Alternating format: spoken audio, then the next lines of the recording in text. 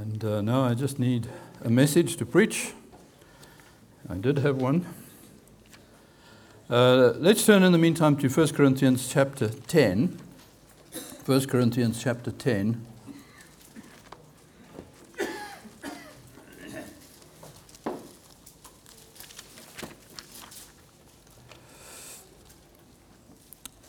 And I was just reminded by the songs that we've sung that He is able to hold us, and He certainly is.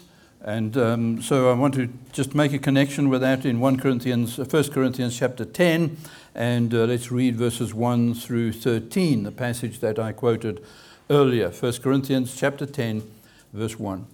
Moreover, brethren, I do not want you to be unaware that all our fathers were under the cloud, all passed through the sea. All were baptized into Moses in the cloud and in the sea. All ate the same spiritual food, and all drank the same spiritual rock, for they drank of that spiritual rock that followed them, and that rock was Christ.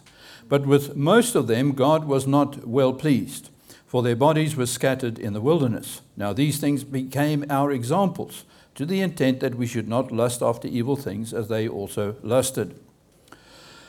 And do not become idolaters, as were some of them. As it is written, the people sat down to eat and drink and rose up to play. Nor let us commit sexual immorality. Some of them did, and in one day 23,000 fell. Nor let us tempt Christ, as some of them also tempted and were destroyed by serpents. Nor complain, as some of them also complained and were destroyed by the destroyer. Now all these things happened to them as examples, and they were written for our admonition, upon whom the ends of the ages have come.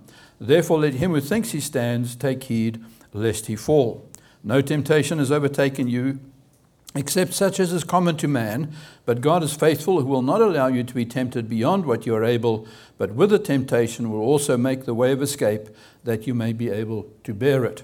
And just verse 13, he makes a way of escape that we are able to bear the temptation. Now remember, temptation here is not just temptation to sin, it's any temptation not to do the will of God. In the particular context, the temptation to return to Egypt and not to get into the promised land. So how does God make a way of escape? And generally what we think and what we would like to happen is that God somehow gives us some kind of, takes us out of the situation. That somehow we get to escape the temptation. No, He makes a way of escape. He makes provision for us that we might be able to deal with the temptations, that we may be able to deal with the trials. He provides for us in the issue of the falling away, ways in which we can hold fast while He holds us fast. And we've spoken of some of those things this morning, having a real relationship with Him. I want to spend the time we have this morning, and probably tomorrow morning, to speak about one of the most important ways of escape that He has provided for us. And it is called the church. You see, we've become so individualistic in our modern age that it's me and I and myself. And I have my relationship with the Lord, and the Lord's going to hold me. But in fact, the Lord has provided a means by which He is going to hold me. He has provided a number of things. He's given us His Word. He's given us His Spirit. He's given us a relationship with Him. But He has given us the church. We have become so scared of church, and I understand that. I know that there are many here that have been burnt and hurt by church. And I share your pain. If anyone has been hurt by church, I have. And I could spend days telling you about my experiences. But it doesn't change the fact that God has provided in the church a place of refuge and a place of sanctity, a place of safety. And folk, if we reject that, we find ourselves in a very dangerous place. And so in the book of Hebrews, and as I mentioned earlier, I'm busy teaching through Hebrews for the how manyth time, and it's been a tremendous blessing to me personally as I see the central message of the book of Hebrews, and that is that there were these Jewish believers, probably in a small assembly, maybe in the city of Rome, who were getting tired. It was just too hard to serve the Lord. The temptations were real, the persecution was real, and they were saying, no, let's go back to Judaism. Now, we're not Jewish primarily. Our temptation may be different, not to go back to Judaism, but remember that Israel wanted to go back to Egypt.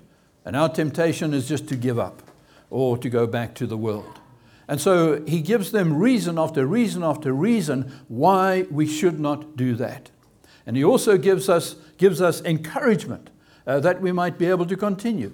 And in that process, he says in chapter 10 that we need to consider one another to provoke to love and to good works.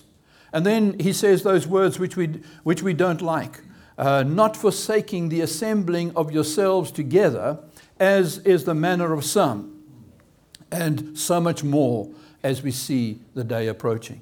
So why does he say so much more as we see the day approaching? Because we need one another more the closer we get to the end, the harder things become. But here's the problem. The problem is that the closer we get to the end, the more folk are forsaking the assembling of themselves together.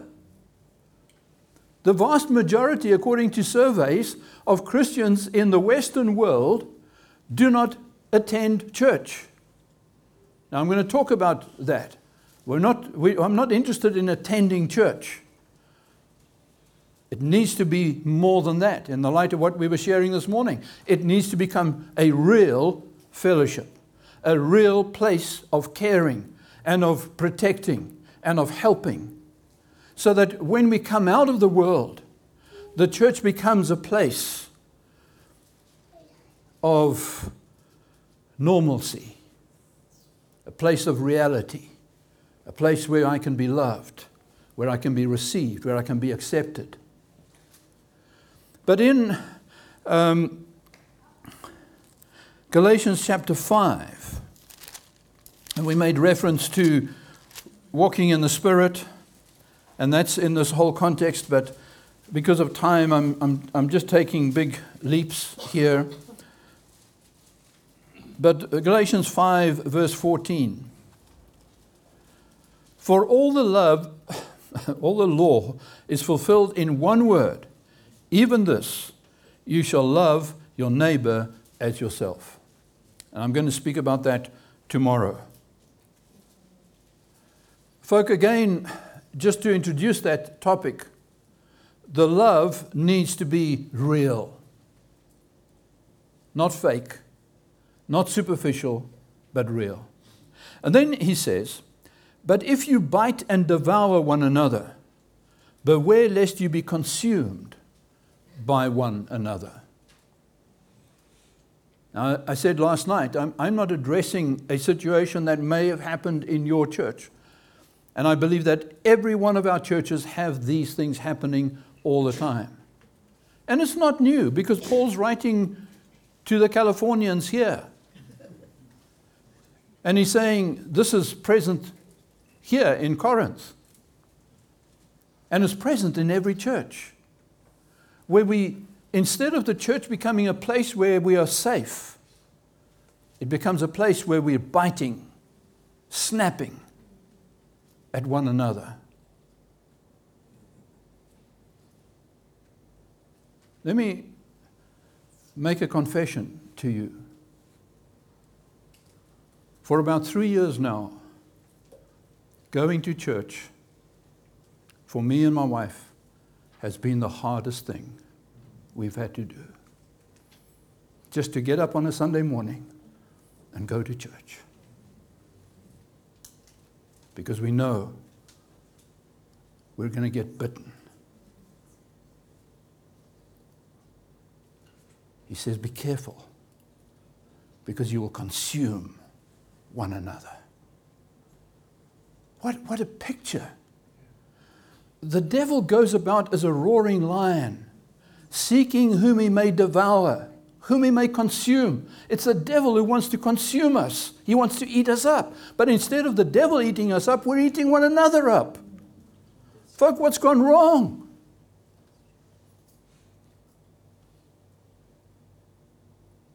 Instead of us coming to the church and saying, this is a place where I can be safe. Most of us, I suspect, come to church and we're on guard. Who's going to say what? Who's going to think what? What's the next issue going to be? This is never the intent of the body of Christ. That's right. Now, before I address some of those issues, I want to also just speak about the fact that in the writer to the Hebrews saying, don't forsake the assembling of yourselves together. And I'll probably step on corns, and that's fine. But folk, we cannot assemble together on YouTube. That's right. I'm serious. I'm transitioning from pastoral ministry to a different kind of ministry. I'll be doing a lot of ministry on YouTube. YouTube has a place. There are believers who genuinely do not have fellowship. But there are also many believers who do have access to good fellowship. I'm not saying a perfect church. You know the story. There's a perfect church, don't join it because it won't be perfect anymore. Yes. There is no such thing as a perfect church. And we keep looking for the perfect church where the music is exactly what I like, where the ministry is exactly what I want to hear, where the programs are what I want, where it's all around me.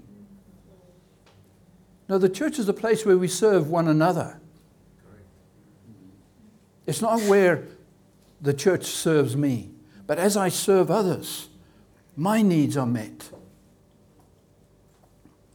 And so, folk, I know we've come through COVID. I know you guys have, sorry Ella, you guys. Ella doesn't like me to say you guys. You can say it, somebody else can. But I know that here in Australia, you've had a lot harder time than we did in America in terms of closure and the church has been closed and that kind of thing. And there are times when virtual fellowship is the only option. And if that's the only option, well then that's great. Praise God for that. I mentioned last night when I went back 3 years ago preaching to an empty church, I thank God that at least I could still preach and folk could still listen. And that on Thursday nights in our case, we could meet on Zoom and we could pray together and we could break bread together. Now, is that ideal? No, it's not ideal. But it's a stopgap. But that's all it is. The time may come, maybe not in my generation, but maybe in the young people here's generation, when you will have no other option. But right now we have the privilege in the Western world to meet together. Yes. And folk, there is nothing that can replace when I got off the airport and I was able to embrace my brother and feel his love. There's nothing like that. There is nothing like the church worshiping God together. That's right. Amen. Praise God. There is nothing like sitting around the Lord's table and taking the bread and saying, here's my sister. She is part of the same body as I am. She has eaten of Christ. She has drunk of Him.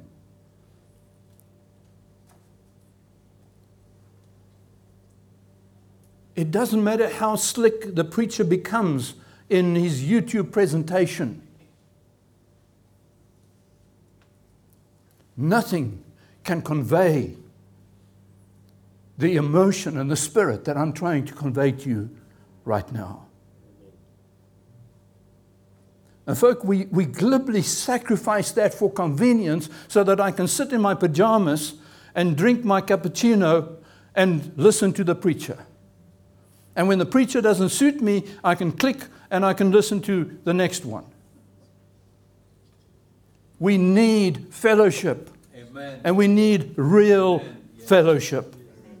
And folks, because of COVID, many churches have closed down. Mega churches in America have closed down. Small churches have closed down because folk don't want to come together anymore. We need real fellowship. That's right. Jesus comes to the Last Supper and he says, with desire. Now remember, this is the Son of God. But with desire. And the word is normally translated with lust. See, because we associate lust with sexual things. But lust is simply an intense desire. I've got to have it. And if you've ever been addicted to pornography or sex or drugs or whatever it is, you know what that lust is. I've got to have it. And if I don't have it, I'm going to die. And Jesus uses that word. And he says, with desire, with lust, I desired to sit around this table with you. Why? Because he just needed to be with his brethren. He just needed to see them. He just needed John to be touching him. And if Jesus needed that, how much more do we not need that? And Jesus goes into Gethsemane and he takes 3. And this is familiar, isn't it? He takes 3 and he says, won't you be here with me? And yet they fell asleep. We know the story.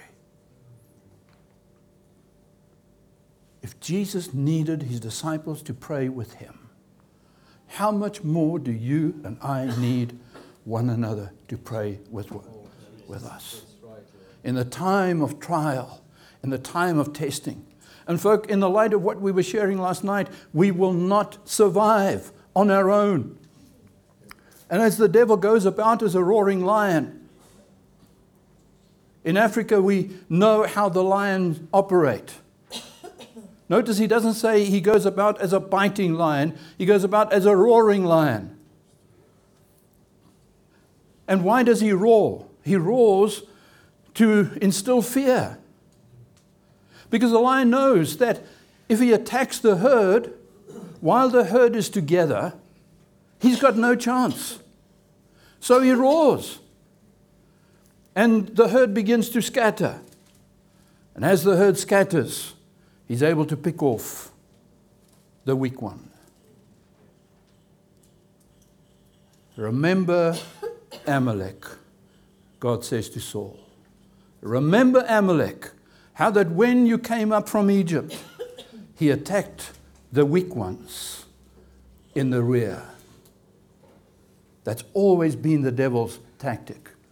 And if the devil can scatter us and isolate us, he knows that we become vulnerable. We sang about the Lord's ability to hold us and to protect us, and yes, he does. In the old days in South Africa, they used to bring the cattle together in an enclosure made up in the Eastern Cape where I grew up out of thorn branches. And so they would take thorn trees and they would stack them up and 6 feet tall right around, and there's a gate. The lion can't get in when we still had lions. Don't worry, there are no lions walking in the streets in South Africa, brother. But they do walk in the streets in California. I'm serious, they do. So the lion knows he can't get to the cattle inside. Because if he can't jump over. If he tries to jump, he's going to get thorns. Thorns are going to fester, and he'll die. So how does he get to the cattle? And so what he does is he starts walking around the enclosure, and he roars, and he roars, and he roars. And the cattle become panic-stricken, and they break free, break through the enclosure, and he has his breakfast.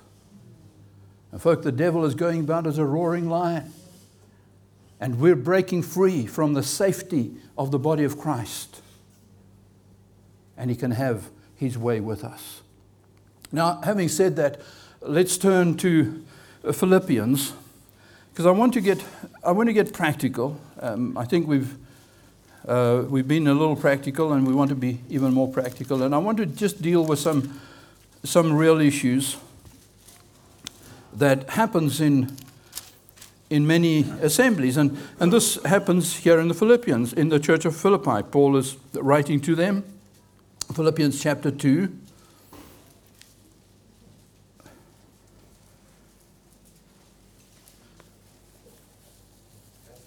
And verse 1. Therefore, if there is any consolation in Christ, if any comfort of love, if any fellowship of the Spirit, if any affection and mercy. Now, I'm not going to unpack that verse. It's jam-packed with truth. But notice he's saying, if there is. Now, is he saying there isn't? No, in fact, this is what should be present. There should be consolation, comfort in Christ. There should be comfort of love. There should be fellowship of the Spirit. There should be affection and mercy. Fulfill my joy by being like-minded, having the same love, being of one accord, of one mind. Paul says, make me happy. Make me happy. Fulfill my joy. There is nothing that makes a pastor or an elder happier when the body of Christ is in harmony. Amen. Yes. Nothing that makes an elder more sad than when there's division and biting and arguing. And so, fulfill my joy by being like-minded, having the same mind. Now, this does not mean that we are doctrinally all in tune. We will never be 100% in tune. We all have slight differences in opinion on all sorts of matters. But again, the context tells us what he has in mind, when he says we need to have the same mind. Because he goes on, he says, let this mind be in you which was in Christ. Now, what mind did Christ have? He was willing to humble himself. Just summing it all up. So he's saying, let's all have the mind that Jesus had of being willing to humble himself. And folks, here's just a simple reality. Most disagreements in the church are about people not being willing to humble themselves. I spoke earlier, not being able to say I'm sorry. Because if I say I'm sorry, then I'm the loser.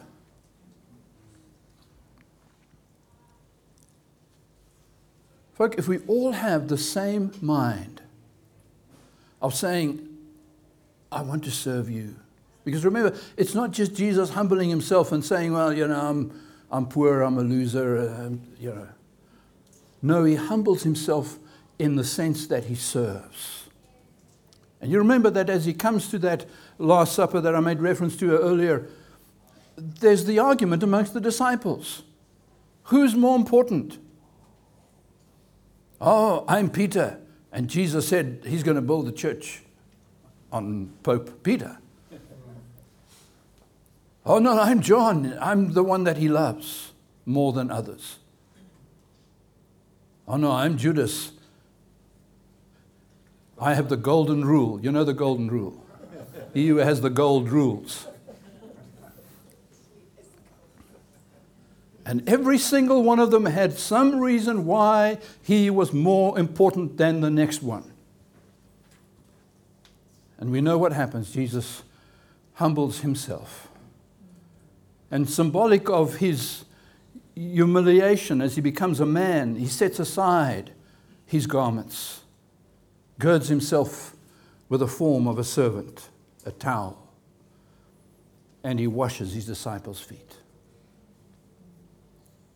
In the meantime, they're checking each other out. I'm not going to wash. I'm not going to blink first.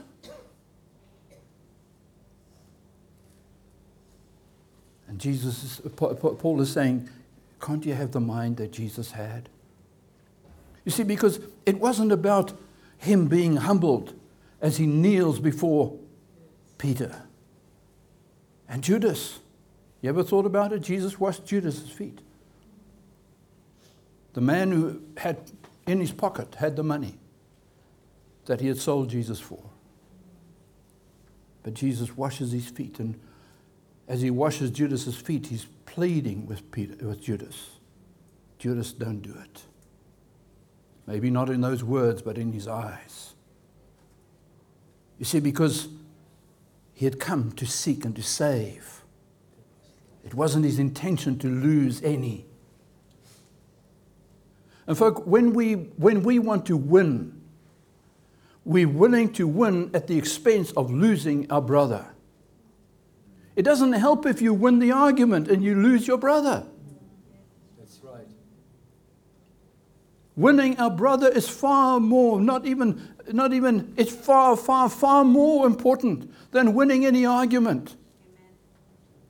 And if I can lose the argument for the sake of winning my brother, I'm not talking about compromise.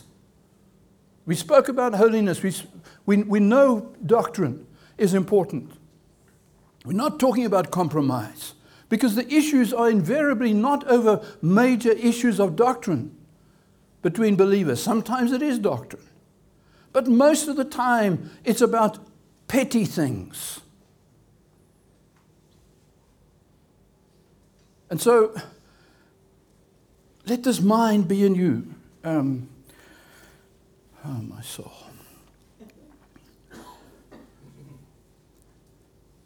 Having the same love. I'm going to skip over that because of time. Being of one accord, of one mind. I think that word of one accord is a musical term. Now, I don't know much about music, but I know good music. And good music, everybody plays in the same key. Should play in the same key. And when each one plays in his own key, you have a mess. Yes. Each one doesn't play exactly the same. The piano and the guitars and the saxophone, they're all very different. But they're in harmony.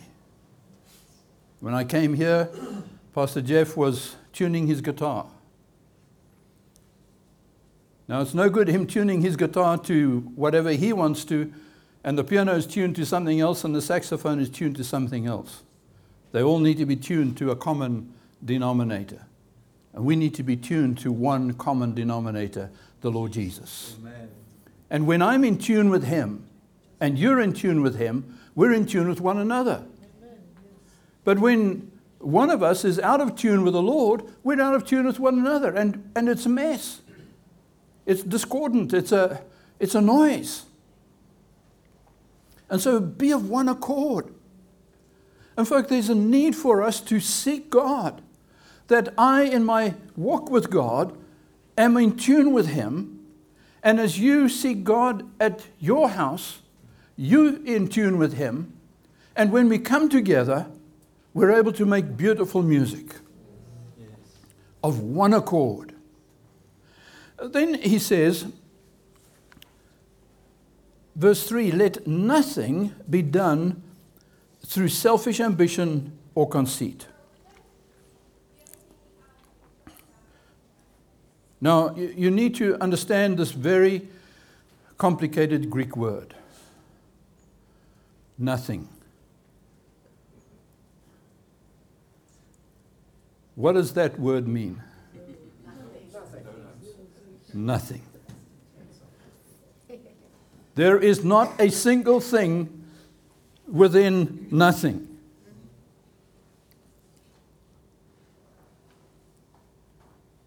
Not preaching, not praying, not giving your body to be burnt. Nothing should be done on the basis of selfish ambition and conceit. Nothing. And folk, I don't know how better to describe that. Because unfortunately, a lot of what happens in churches is because of those two things: selfish ambition and conceit. Let me just deal with those two things quickly and come back to the central thought.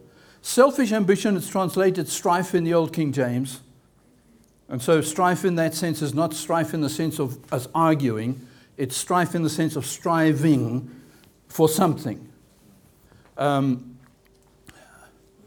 left those notes in my room. But the word is a political word. It is exactly the same thing that happens in politics.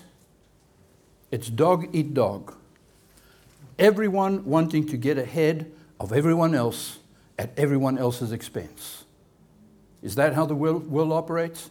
It's exactly how the world operates. It's how business functions by and large. It's how politics operates. The word it can also be translated politicking. When I want to get ahead of you, how can I do that? By stepping on you. By pushing you down. You see, because promotion is not from the left or from the right, but from the Lord. When the Lord promotes us, it's not at anyone's expense. And everyone rejoices and says, praise God, the Lord's blessed my brother or my sister. But when we promote ourselves, we scramble and we play politics and we gossip and we do all sorts of things in order to get ahead. Thanks, Pastor Jeff.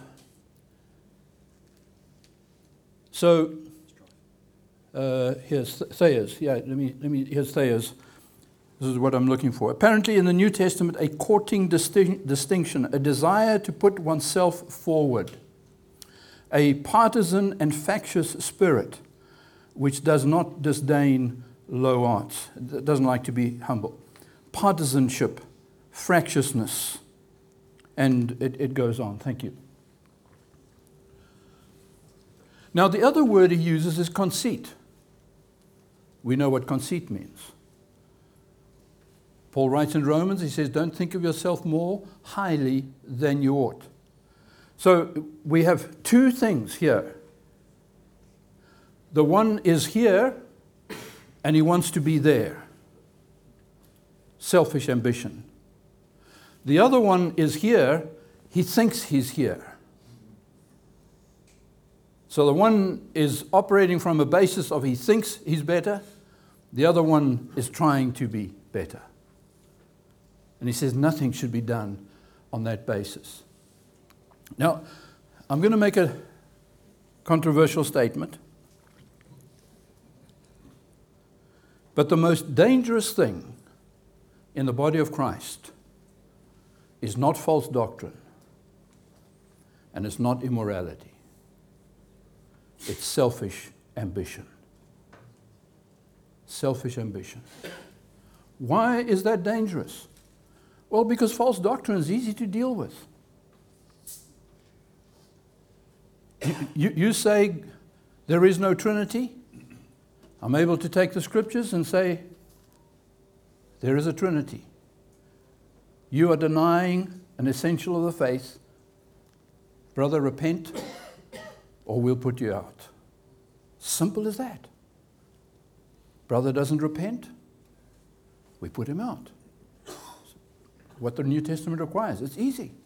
Folks, it's easy. I mean, it's not easy. It's one of the hardest things that elders have to do, is excommunicate, disfellowship someone. Same with morality.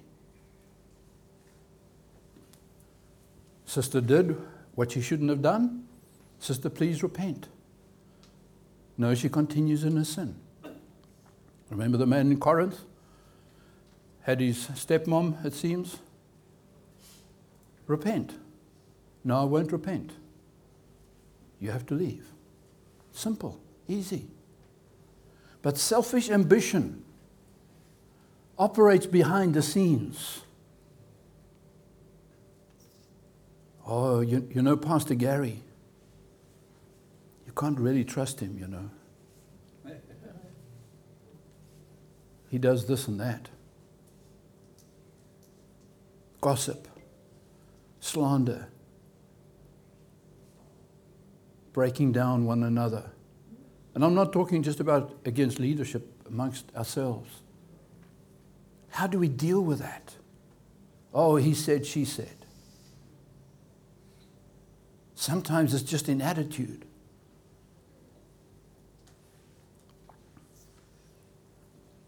I come to the church on Sunday morning. I stand at the door. Good morning, brother. How do you deal with that? How do you deal with that?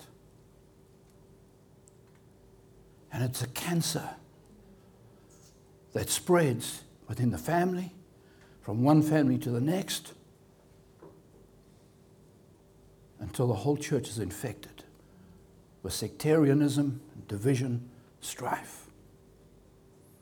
And so let nothing be done through selfish ambition or conceit.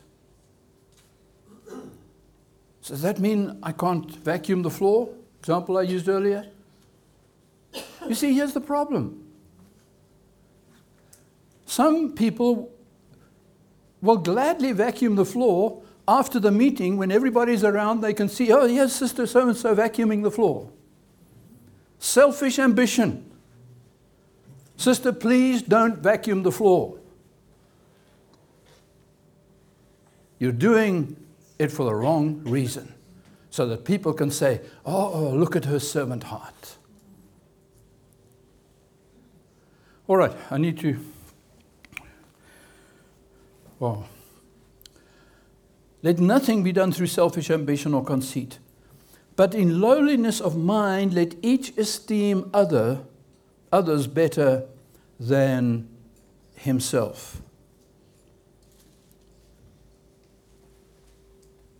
Let each esteem others better than himself. Think about the 12. What were they saying? I'm better than you, therefore I shouldn't wash the feet. And Paul is saying, no. Each one think of the other one as better than himself. Oh, but how can I think of brother so-and-so as better than me? You know what he does? He doesn't know the Bible like I do. He's carnal. So how can I esteem him better than me? I mean, doesn't Paul say we need to think soberly? And soberly means I need to not think more highly than I should, and I should also not think more lowly of myself than I should. So yeah, I'm more spiritual than Brother Jeff. So how are we going to do this? Are we going to have to fake this? And that's one of the problems, is that a lot of what we do is fake. And so I fake it and I say, my brother, you're so wonderful. But there's no reality to it.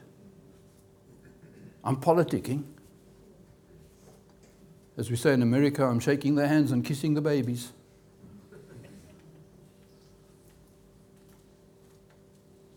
How can we esteem one another And notice what he says.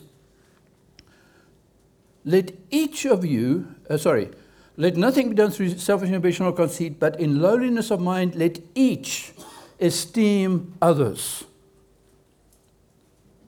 So just as nothing means nothing, each means every one of us needs to reckon or esteem everyone else as better than ourselves. Now that's hard. Until we have come face to face with the rottenness in our own souls. And until you have seen yourself for who you really are, you will always find others despicable, or certainly lower than you. Folk, I minister to brethren who've been in prison, who are into drugs. One of the young men from our assembly was killed 2 months ago in an assassination, in a drug deal that went bad. He wasn't saved. His parents are in the church. How do I esteem those people who are on and off drugs better than myself until I've seen my own heart and the potential? Not there by the grace of God go I. Thank you, Lord, that I'm not like the sinner over here. Until the reality dawns upon me that I'm no better than my brother. I'm no better than the drug addicts in my church. It's only God's grace. And I don't say that in a sense of arrogance. And I don't understand God's grace in that respect. I'm not a Calvinist. But I recognize that God somehow has been exceedingly gracious to me. I don't deserve to be saved. I don't deserve to be standing here this morning. But God in His infinite mercy has saved me. Hallelujah. And I know what's in my heart.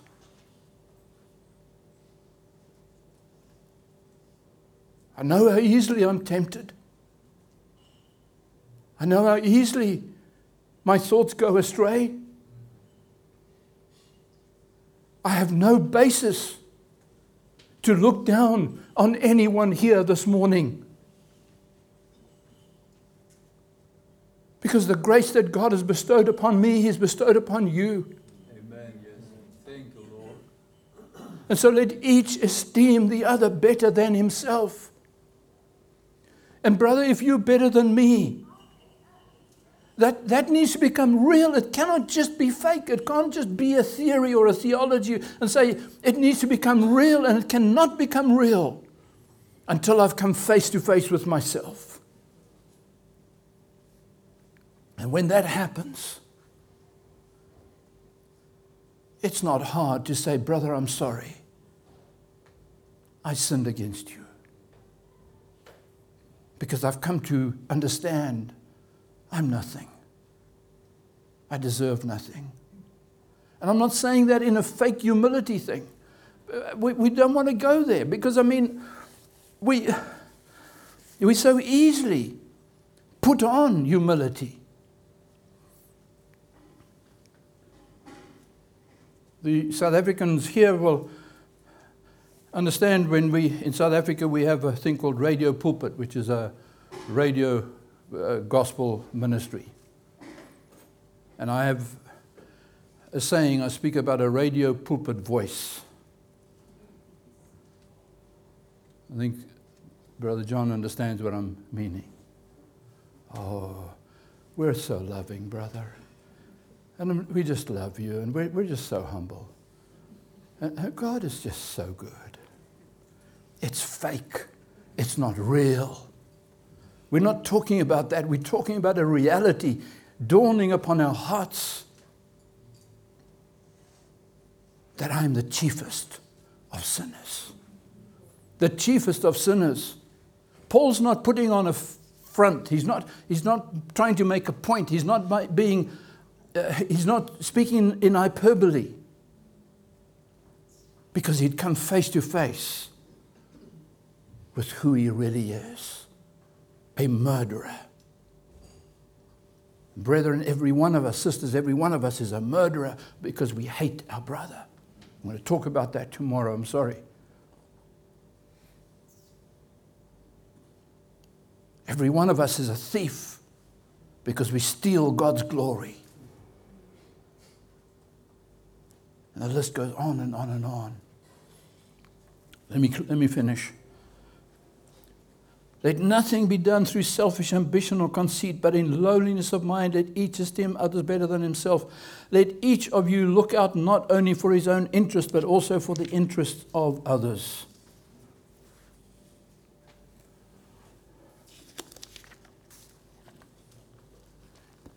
Church cannot be a dog-eat-dog situation, where all I'm interested in is getting ahead, where all I'm interested is in my interests. Because, folks, here's just the reality.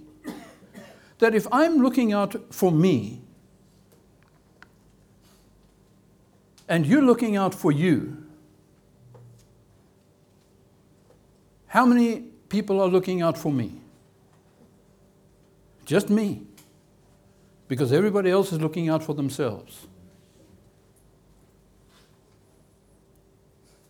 But if each one of us is looking out for one another,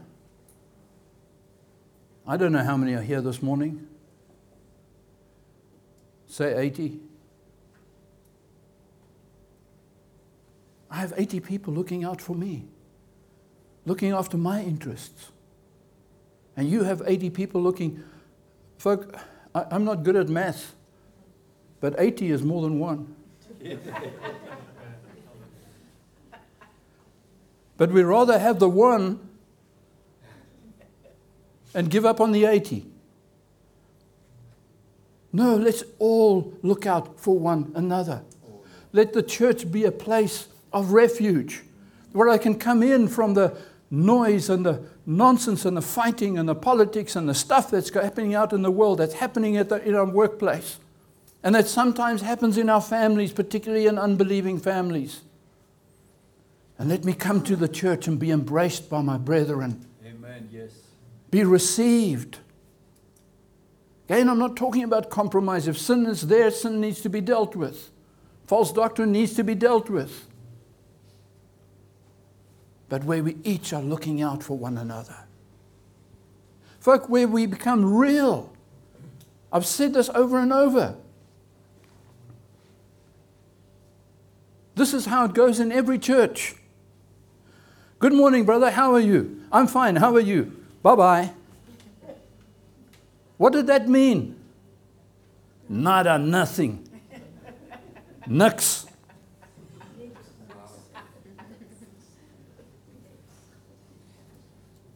Brother, really, how are you doing? Let me give you time. Let me hear your heart. Let me weep with you. Let me rejoice with you. Let me pray with you. If one member suffers, we all suffer together. But is that real? Most churches it's not. It needs to be real. And I'm not talking about the church becoming a self-centered pity party where each one, gets up and, I've got all these problems and it's on and on and on. But where there's a real heart and a real care for one another.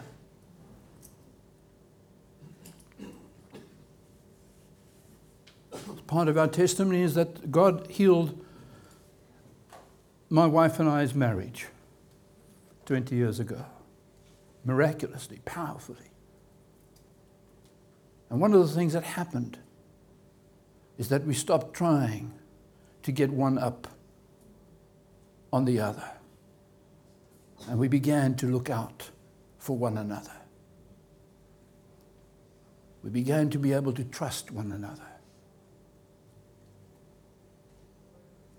And I know when the chips are down and when everything has gone wrong and everyone has turned against me, I have one friend.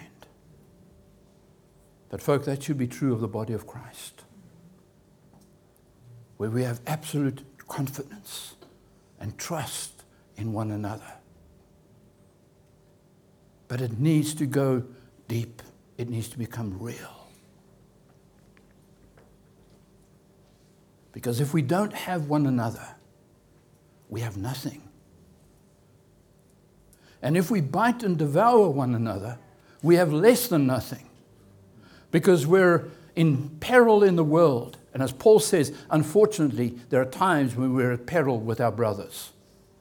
Paul's own brethren in the faith wanted to consume him. What a terrible place to be.